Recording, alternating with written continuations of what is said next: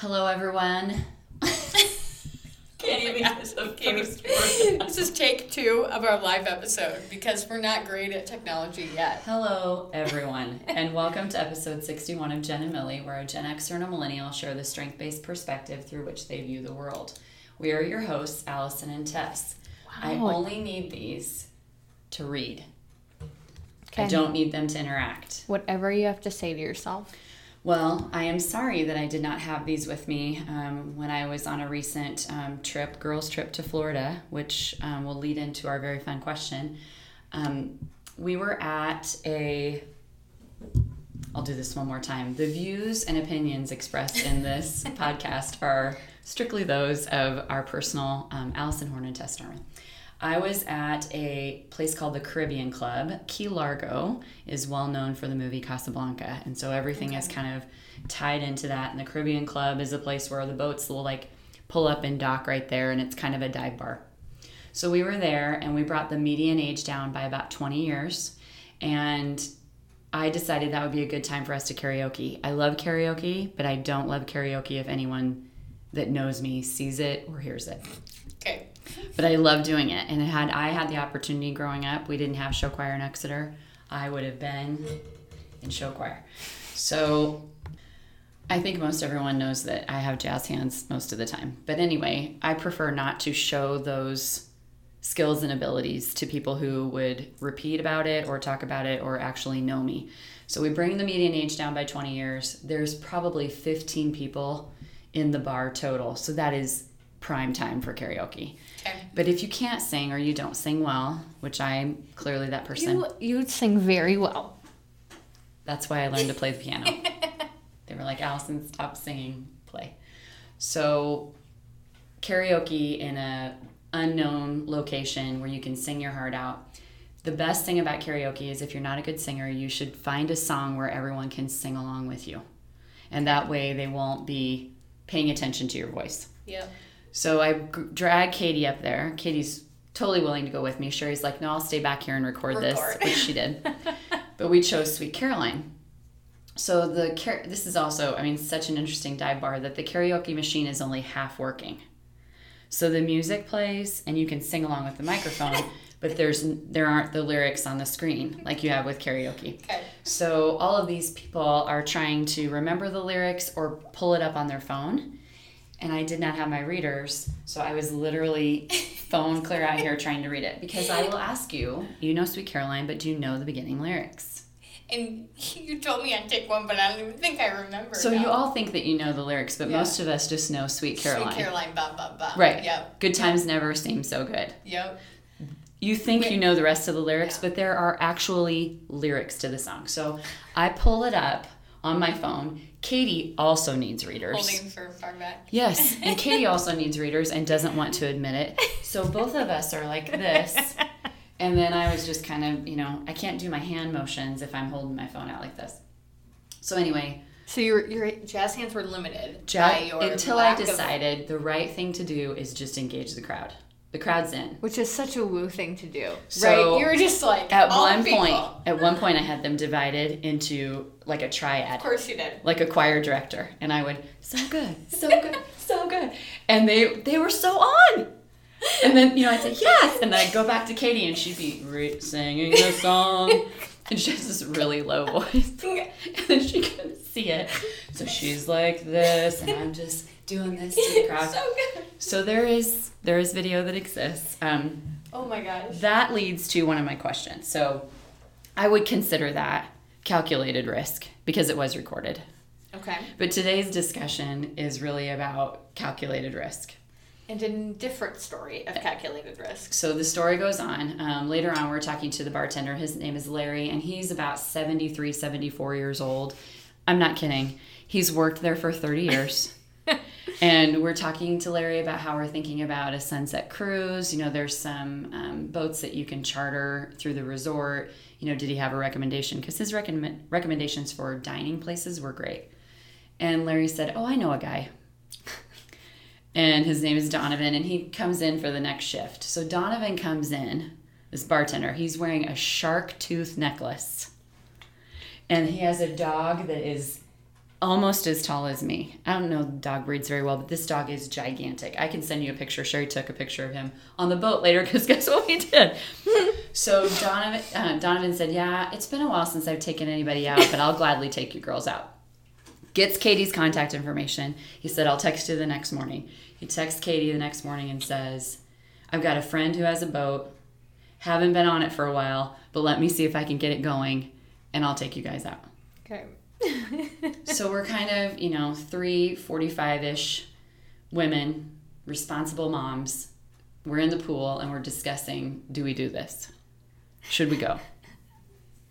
So we decided that yes, we should go, but yes, we also need to be responsible and tell someone. So our question today is calculated risk. If you were to take a calculated risk. Or a risk in general. Who would you tell and why?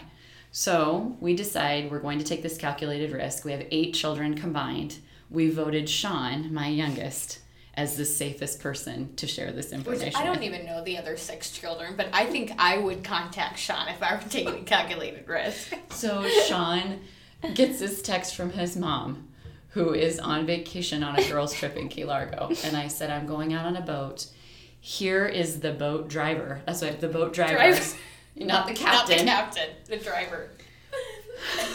Not even the first mate. The driver of this boat. His name is Donovan. Here's his contact information. Here's the bar that he works at. If you don't hear back from me, call these numbers. Sean's like, okay, Mom. Here's Larry's number. Here's the bar. And so we feel confident that we've told Sean. And by the way, it was fantastic. Donovan is a former scuba instructor who used to do this as a side gig, hadn't done it for a while, and told us that taking us out has re-sparked his passion. Of course. It was like going on a short tour with a marine biologist, and it was just us 3 and his huge dog Zeus on this small boat. Absolutely beautiful. And he told us all of these things that we wouldn't have learned had it not been for Donovan. So it was a safe, smart thing to do. One of the most meaningful components to our trip, and really one of the most meaningful components to any trip that I've ever taken. Because I believe that when you are in somebody's energy that way, especially when they're sharing what they know, and you love learning about it. He was teaching us about the mangrove trees, which are within the inlet, and they absorb energy, and he showed us. So he created a wake behind us with the boat, and then we turned around, and literally the canal was flat. The roots grow into the water, and they actually will grow, so like here's the limb of a tree, the roots will grow down to try to find water, and they grow into the water. And they create this space of quiet, absorbing energy. That word kept coming up time and time again, and I talked about it recently on a personal blog post. But energy was kind of the theme for the trip, and we get to choose the energy that we share with people, but we also get to choose where we ask people to give of their energy. Yeah. And Donovan was just as delighted to have us as we were to be able to go. So that was and I forgot to text Sean when we got back. So it's like the holding down the safe button if you're in an Uber. Like if you lift off, it automatically calls 911. So the lack of texting is a bit of a concern. I forgot to text him, but then when I did, he said, "Oh wait, no murder." I mean, almost as if he was disappointed. So calculated risk is going to be our discussion today. Yes. That's a long couple of stories to get to what our topic is. So of all the 8 kids, why was Sean selected? Like, what about his strengths, his generation, his personality?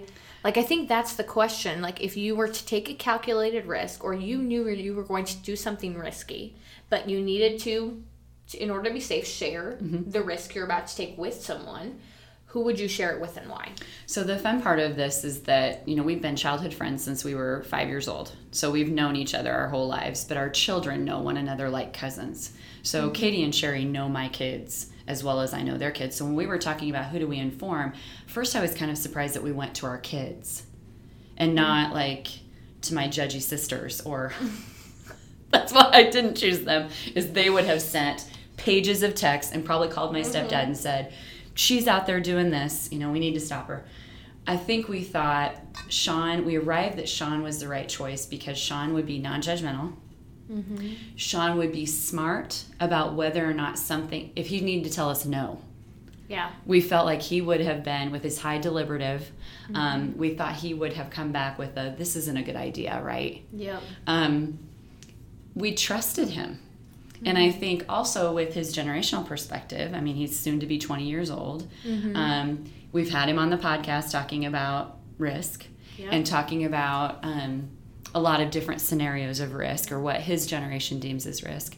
But I think also it came back to, my kids have been having some dialogue with me about stepping out of my comfort zone. And so I think Katie and Sherry were helping me show Lauren and Sean that I do step out of my zone every once in a while. I am not this rigid, routine, go to bed at 9:30, never fun, but also in a safe environment with those two girls.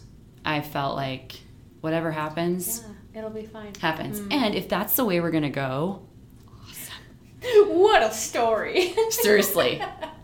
It would be an epic. We chartered this random boat from a bartender at this dive bar. And they perished in the sea. I mean, it's just really... It's so poetic. It is poetic. So I think choosing Sean was a safe bet for all of us, because we felt like he would be the most non-judgmental. I immediately thought of him, but didn't share that right away, because I thought, this is weird that I'm thinking of one of my kids. And then we immediately went to, which one of our kids should we tell? Yeah. We decided not to tell Katie or Maddie or Macy. Those are the three oldest, and they're all three girls, because they would come back on us and say, and what would happen if I texted you and said, I met a bartender at the bar and we're going to go on a boat cruise with him? I would have probably reacted that way. Fair. So we just had a dialogue about it. It was really interesting. So what's a calculated risk that you've taken recently? And who did you inform?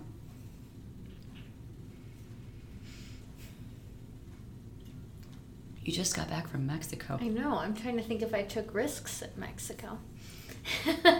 Sometimes we are not the same person.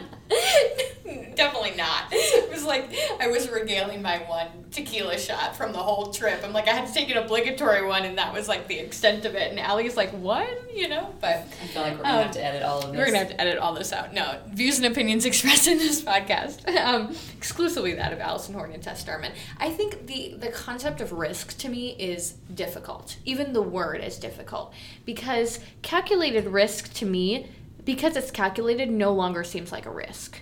My strategic has thought through the potential pathways and results of those pathways. And so if I am in a place where I want to take, quote unquote, what is perceived as a risk, it then no longer is defined as a risk to me.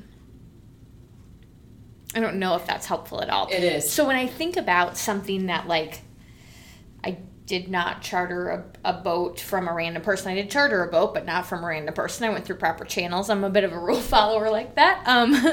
But there's only also one marina within walking distance, the one in the resort that I was at. But I think, I'm trying to think of, like, risks that I took.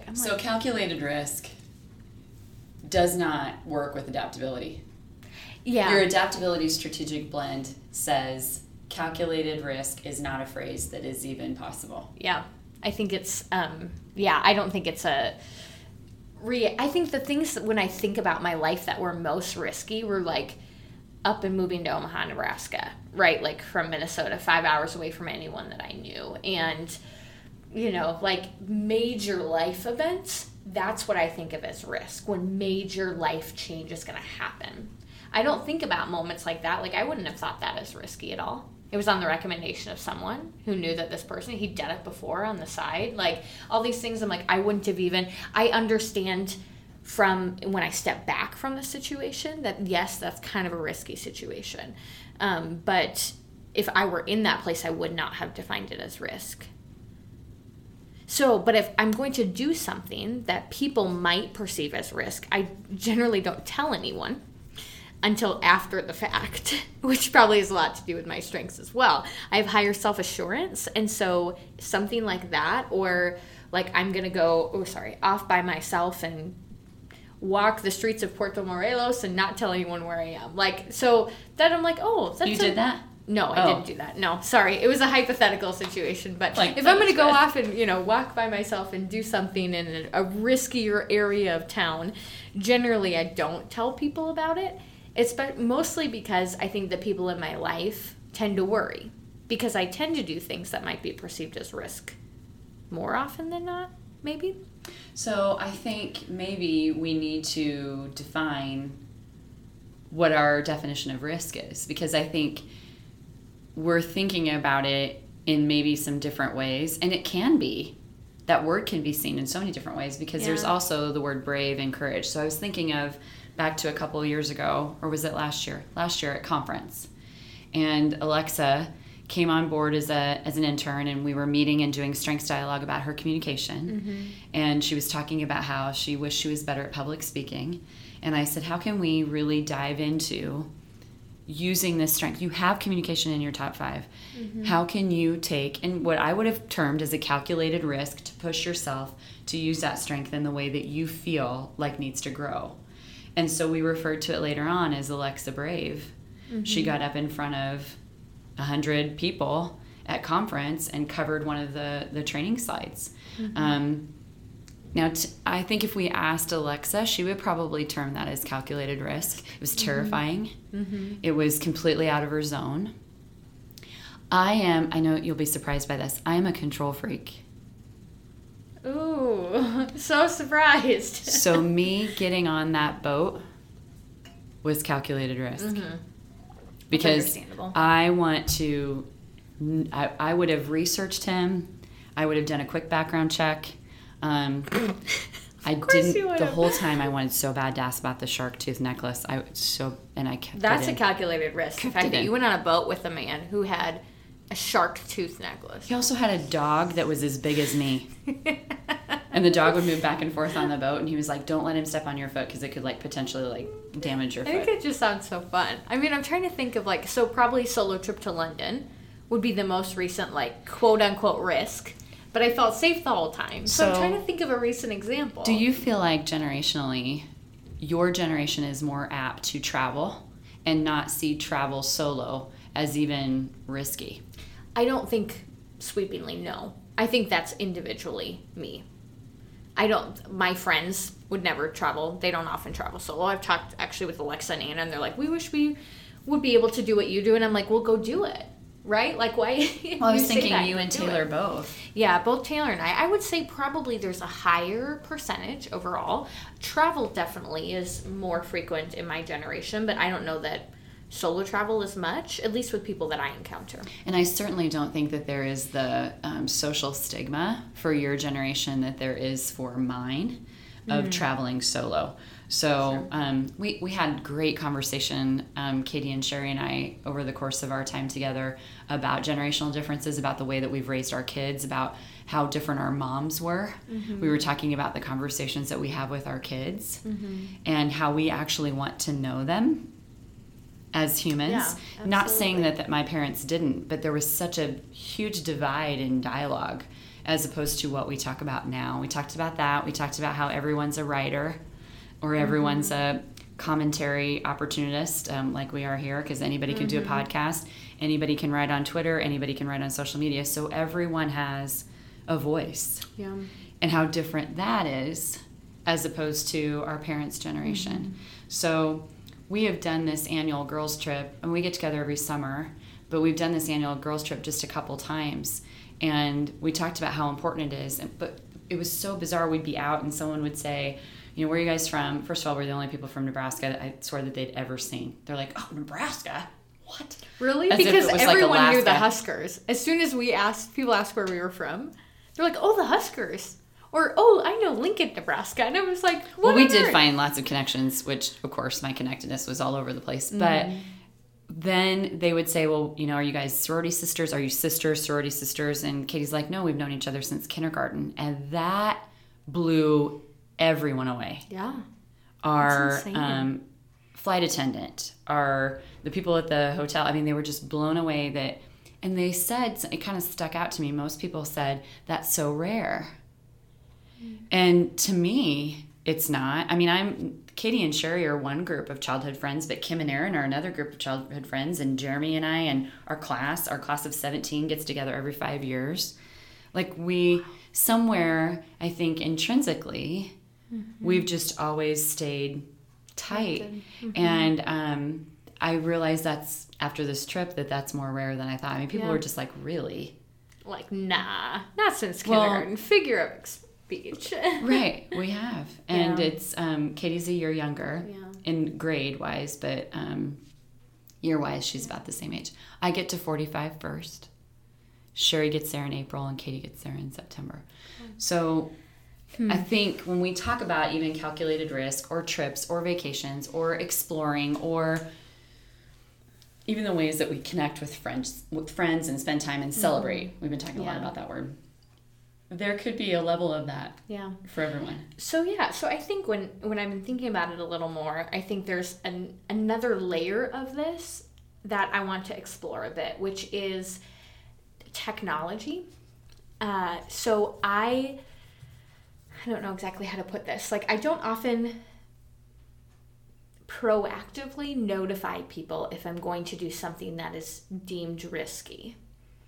But I have continual location sharing with the closest people to me, which is the people who would need to know if something happened that didn't go well, if it was risky, or if I did a risky thing and it didn't go well. And so I think I always feel like people know what I'm up to, because my friends and I like check each other's locations if we just want to like drop by. Oh, Alex is at her apartment, I'm gonna drop by and say hi, or drop off a cup of coffee. And we just like do that because we're so interconnected in our lives. And so I think that probably is an added layer that makes me feel like what I do is less risky because people know where I'm at. Now, my parents, I'm not location sharing with them. They would have no idea how to do that. They haven't even mastered emojis yet.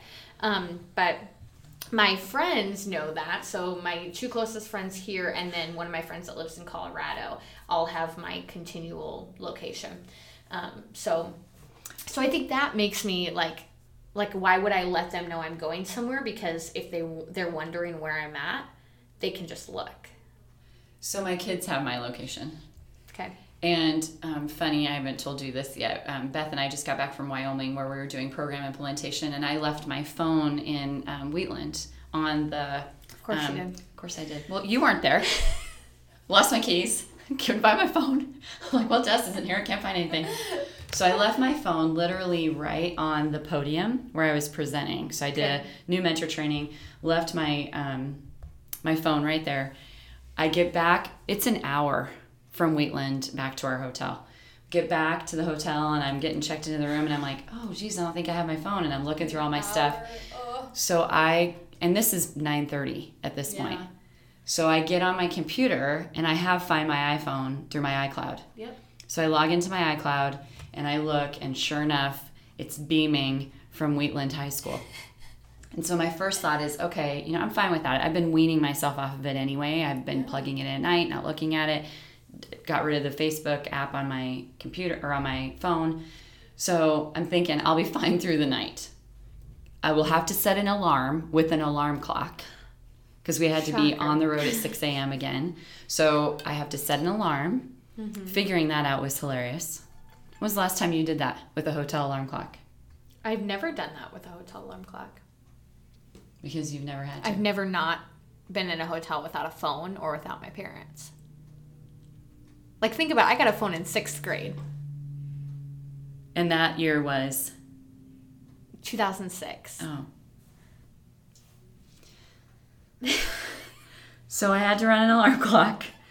But the first thing I did is I put I reached out on Facebook to Lauren.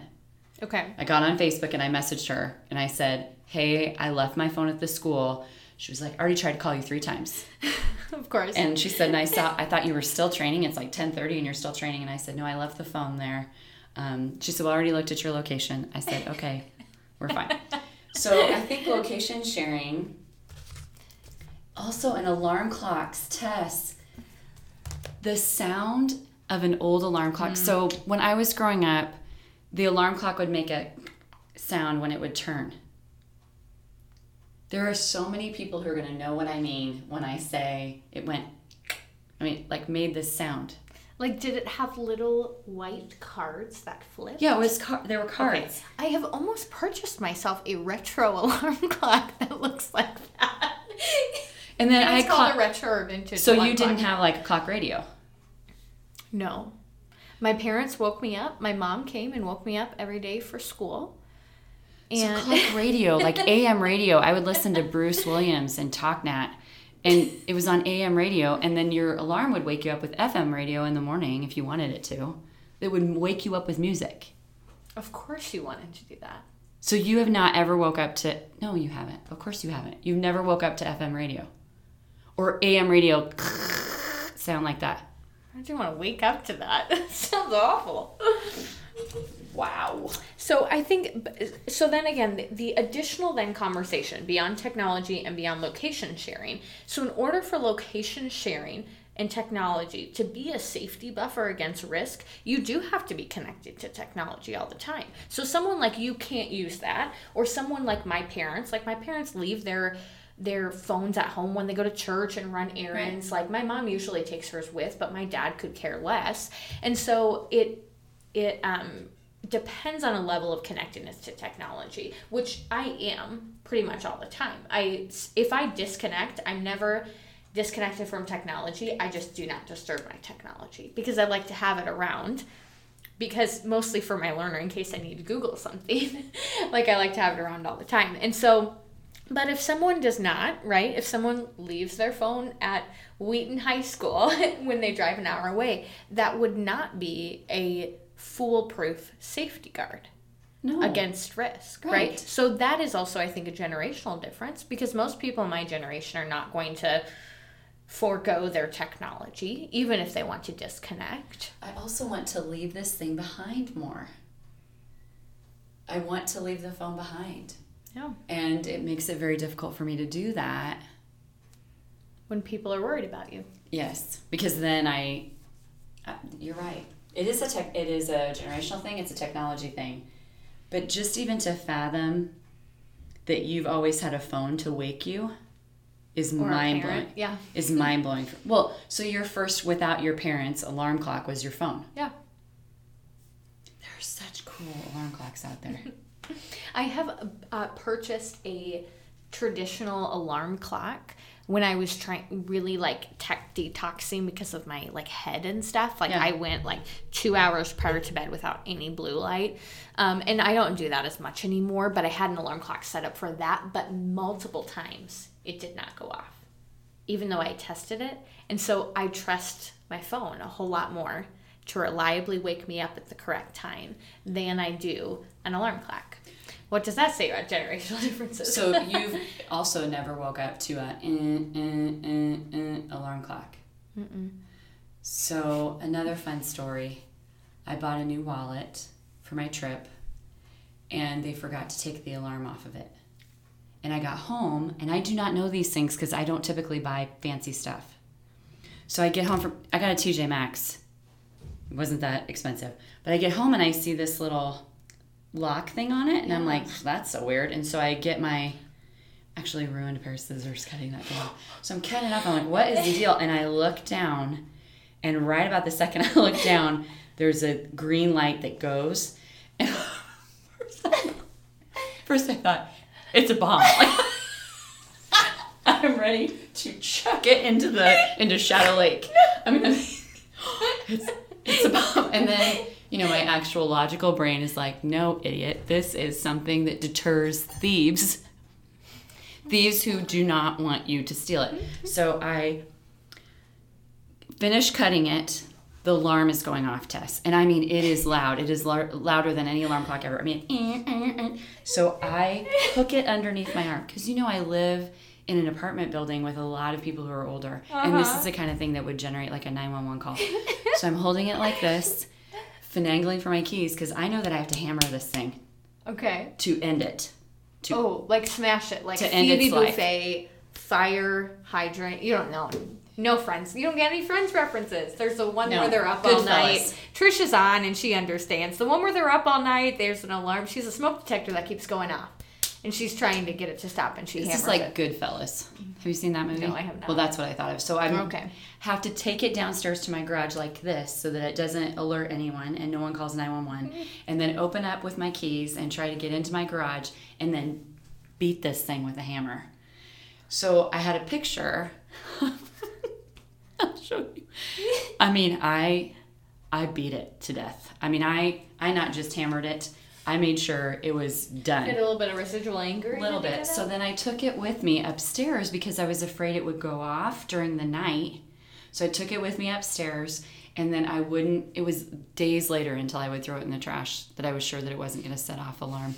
Again, had no idea. So it sounded like the loudest alarm clock on earth, but you would not know what that sounds like. No. Well, I know loud alarm clocks, but it's loud alarm phone clock. Yeah. Yep. But yeah. So interesting conversation. You've never reached over to a large alarm clock hit the snooze button. No. I've hit the snooze button on my phone. So I think it's funny that like even in cartoons, that's how it would be depicted. Oh yeah. So you would see that image. I know the motion. But not know. Very familiar with the concept of hitting the snooze or hitting snooze. And we still use that in our vernacular, right? Oh, I hit snooze too many times this morning. Yeah. But it's press a button. This was an actual, like, legit. Big bar, only, right? yeah. Only for snoozing. Yeah. Was there a preset? Was snooze like 5 minutes, 10 minutes, 15 minutes? Or could you customize? I don't believe you could customize it. What was the standard snooze time? I believe Jay Wright's going to come onto this and say, no, you're wrong. I believe it was 10 minutes. This is why I need to Google it. 10 minutes? Oh, looks like Trisha. Let our live people. 10 minutes? Oh, Trisha's still muted. I muted her. No, she's still muted. Look. Click on mute. There you go. Trisha? So I actually still use an alarm clock. Okay. Like a clock radio, because I wanted to come on to music, like Allie said, and I do hit snooze, and it's 9 minutes. 9? 9. Yeah, I don't know, but it's 9. That seems so arbitrary. Yeah. And Trisha, you were part of a hotel empire, so you know. Hotel empire. You know that there were clock radios in the hotel. Yeah, so as a matter of fact, the radio that I have, which doesn't look that old, it's not the clicking one like you were talking about. It's just the, red light digital. That actually was one that we had in the hotel room. And I still have it, and I still use it. So I've had it for a long time. Wow. Yeah. Huh. Interesting. So can you get a picture of that to us?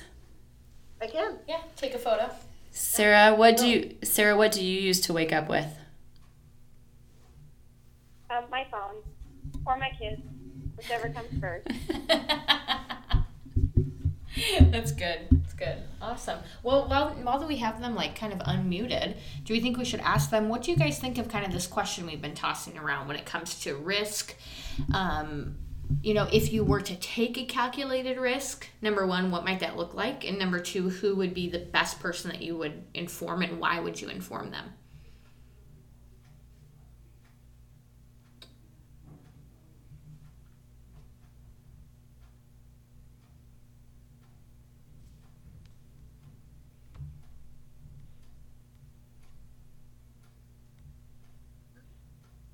Okay. I would say for me, a calculated risk, who would I inform? I would probably, so I think there's another question to consider, which is who would go along with you on this risk? So the first person I thought of was the person I would tell would be my sister, but then I realized she'd probably be involved in it. Yeah. And I have a really good friend, Laura, who would probably be involved as well. So they're out for people I would tell if they going along. So I would tell my brother or brother-in-law. Both of them are very strategic. My brother-in-law has high discipline also. So they are like if we have ever done a family vacation, we just sit back and let them plan it, because they're going to know, they're going to know exact times for everything. They're going to know public transportation routes if we need it. And then as far as like my brother, he's going to be the one to maybe a little bit of deliberative. He's going to think of any potential other risks that he could see and say, hey, did you think about this? So they're the people that I think that's it's a really good question, and I have to strength spot you right away, Trisha. Trisha has high empathy, high connectedness, high harmony, and so she's like you're automatically thinking about the other people in your life that could be included in the risk itself. So I love that. I just strength spot that like right away. But also, okay, so this is an interesting question, and I think Allie did step out to take a phone call, but because you talk about the people that you would inform as those who would really think through the risk. And that's, I guess, kind of what Allie was talking about with Sean. But I think for me, I wouldn't want to inform people who would think through the risk. Because if I'm already going to take the calculated risk, I don't want necessarily lots of opinions of all that could go wrong. Right? So that's where I'm kind of stumped, because I have a friend, my friend Cammie, she went with me to Mexico. And she talked all about, or there was one instance in which she was in the ocean, a little bit kind of like dipping her toes in with somebody else, and she got a little bit of a snapper or a bite on her toe.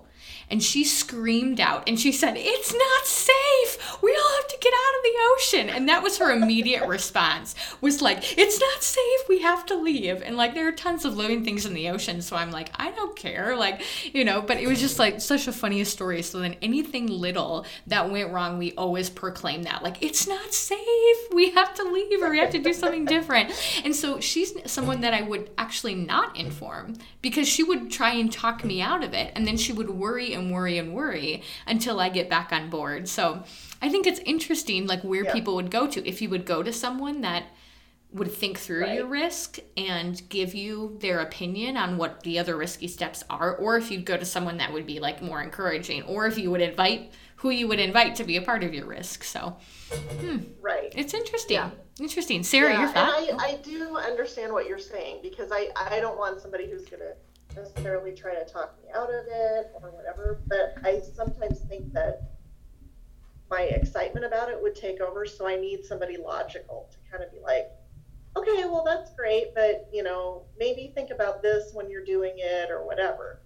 So it's more of a safety thing for me. Like, I would feel better knowing that they know where I'm at, what I'm doing, etc. Yeah, it's good stuff. What about you, Sarah? Okay, can you hear me? Yeah, yep. Okay. I'm not a great risk taker, but I think, like, I would agree with Trisha, it depends on who I'm with and what I'm doing. I think what I envision is I'm either with my husband and we're doing something, or I'm with my sisters and we're doing something.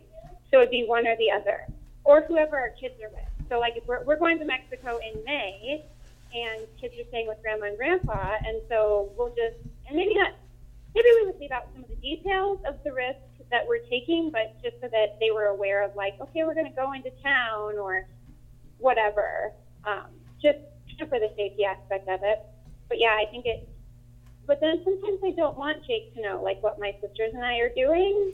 Not that it's not safe, but, like, just so that, because then I don't want to hear about it. Like, if he's like, "Oh, that's a terrible idea," I'm like, "Well, you can tell me that after we've done it." Yes. That's good. That's really good.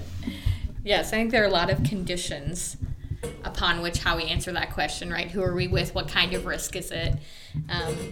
What will the end result be? Yeah, our table's kind of shaky, but yeah, those are good. Thanks for contributing, and thanks for both being on. Hi, do you want to say hi? Go ahead. Hi. Hi. My name is Sarah. No! Your name's not Sarah. It's Riley. And I have Sarah's dad. Oh, wow. She's wearing my full name badge. So. Well, you look very official. We thank you. I think you're our youngest contributor to Jen and Millie. How old are you? How old are you? I'm 4. 4 years old. So awesome. Awesome. She's like, I used to be 3. Oh. I used to be 43.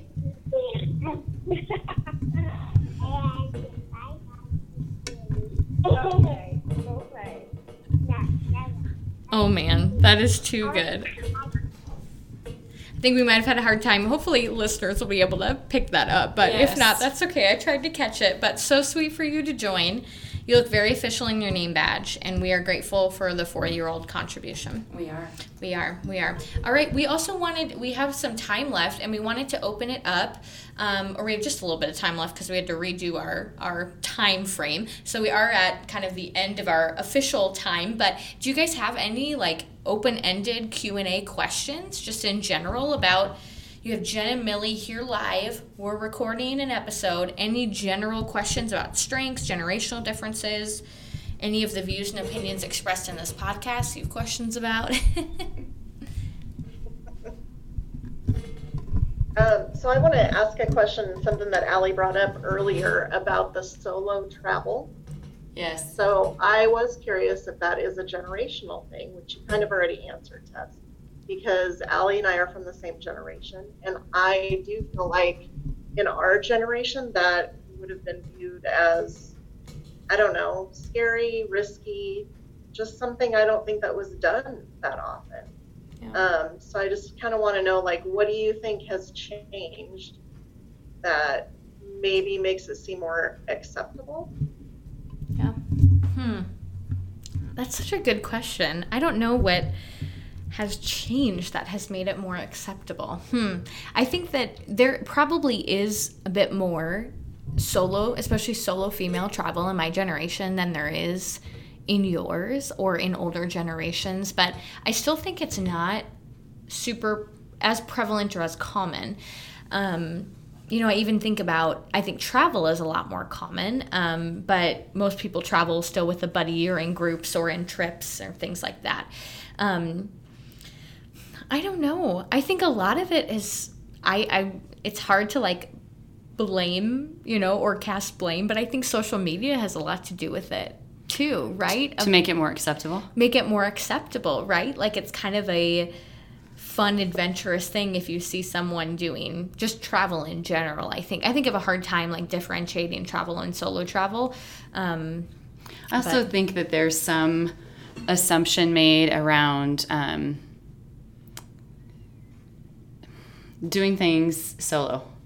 So, right, and the reason I'm in and out of here is that we're trying to sell the camper, and I'm supposed to be there at 2:00 to show it.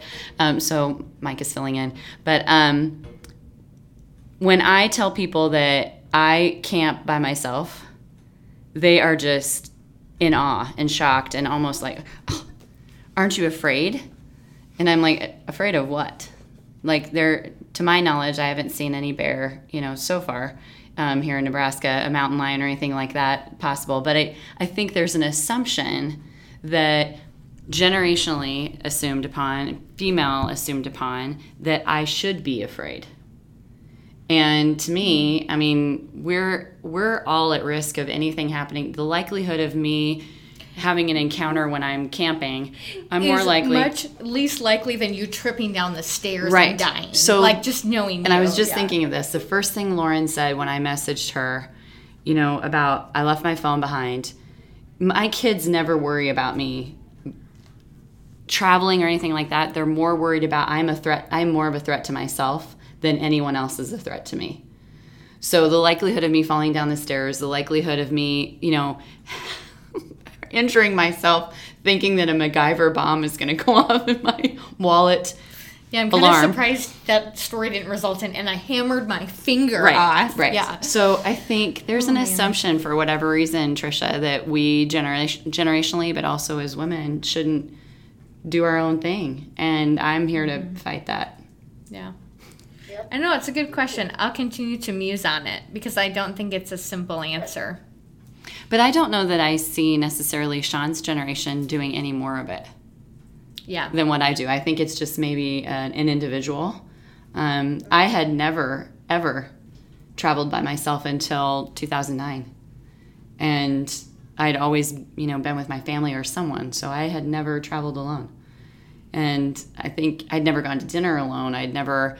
gone to a movie alone? Had not done any of those things. So... Gosh, just the best. And I'm learning I'm learning that. So, But I think there's also so much, and we talked about this a little bit on a previous podcast episode. There's a lot tied up into situational context, right? So you were married, right? So you de facto always had someone to go to the movies with, and always had someone that you went to go out to eat with and went on vacation with, right? Like, so as a single woman, I don't have a de facto partner to do all those things with, but I think historically that has limited women, right? Like, if I don't have someone to do that with, then I shouldn't do it. Right. As opposed to, I think my generation has a lot of more liberation in that area to say, if I don't have someone to do it with, why should that limit me? Why wouldn't I just go do it anyway? Which is like 100% my philosophy. And there's actually lots of like travel groups that encourage, you know, people to go out and travel solo. And there's an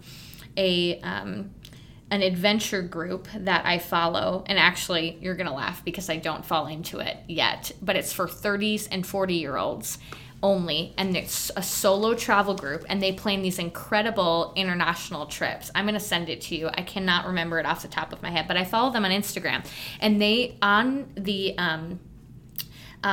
like the description of the site and the company, like, it's ask a frequently asked question, because I went and looked and I'm like, okay, well, I'm 25, 26, like, could I go even though I'm not yet in my 30s? And they say, you know, we know that people love to do this and everything, so we're a bit flexible in our time frame, and we allow 29-year-olds and 41-year-olds on the trip.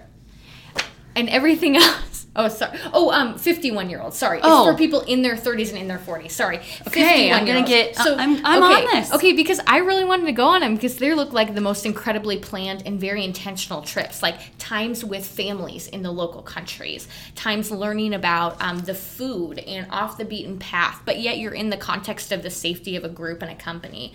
And so I think there are things and there are places like that that really do encourage solo travel. Especially for people maybe in a context where they don't feel as confident to do it on their own, because they haven't grown up with the philosophy and the ideology that, like, I grew up with as a millennial, which is you can go out and change the world, and you can do anything you want to do and be anything you want to be.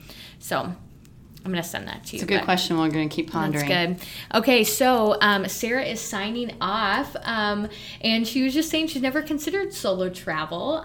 Don't get away very often, but when she does get the chance to enjoy it, it's with her favorite relationships, of course. So you're probably whole family going to Mexico. And she said her aunt did one of those solo travel trips through a group, and she went to Italy and absolutely loved it. Thanks for contributing. Thanks for being on. Yes, I'm going to look into that. Yeah, this was so much fun to be on and live with you guys. Thanks for joining us. Yes. Thanks, it was fun. Thanks so much. We'll probably sign off here and look forward to this episode that's coming out. Hear your own voice. Hopefully, if I can edit it to be all right. Okay, anyway, bye, you guys. Thank you. Bye. Well, when it comes to the episode here, I will just say thanks everybody for tuning in to episode 61, this live version of Jen and Millie. If you enjoyed today's conversation, consider sharing this episode with a friend. To interact with us and share your responses to the questions that we posed in this episode, follow us on Instagram at Jen and Millie. That's at GENNANDMILLIE. And we once again want to say that the views and opinions expressed in this podcast are exclusively that of Allison Horn and Tess Darman and may not reflect the views of Teammates Mentoring Program. Thanks so much for tuning in, everybody. Until next time.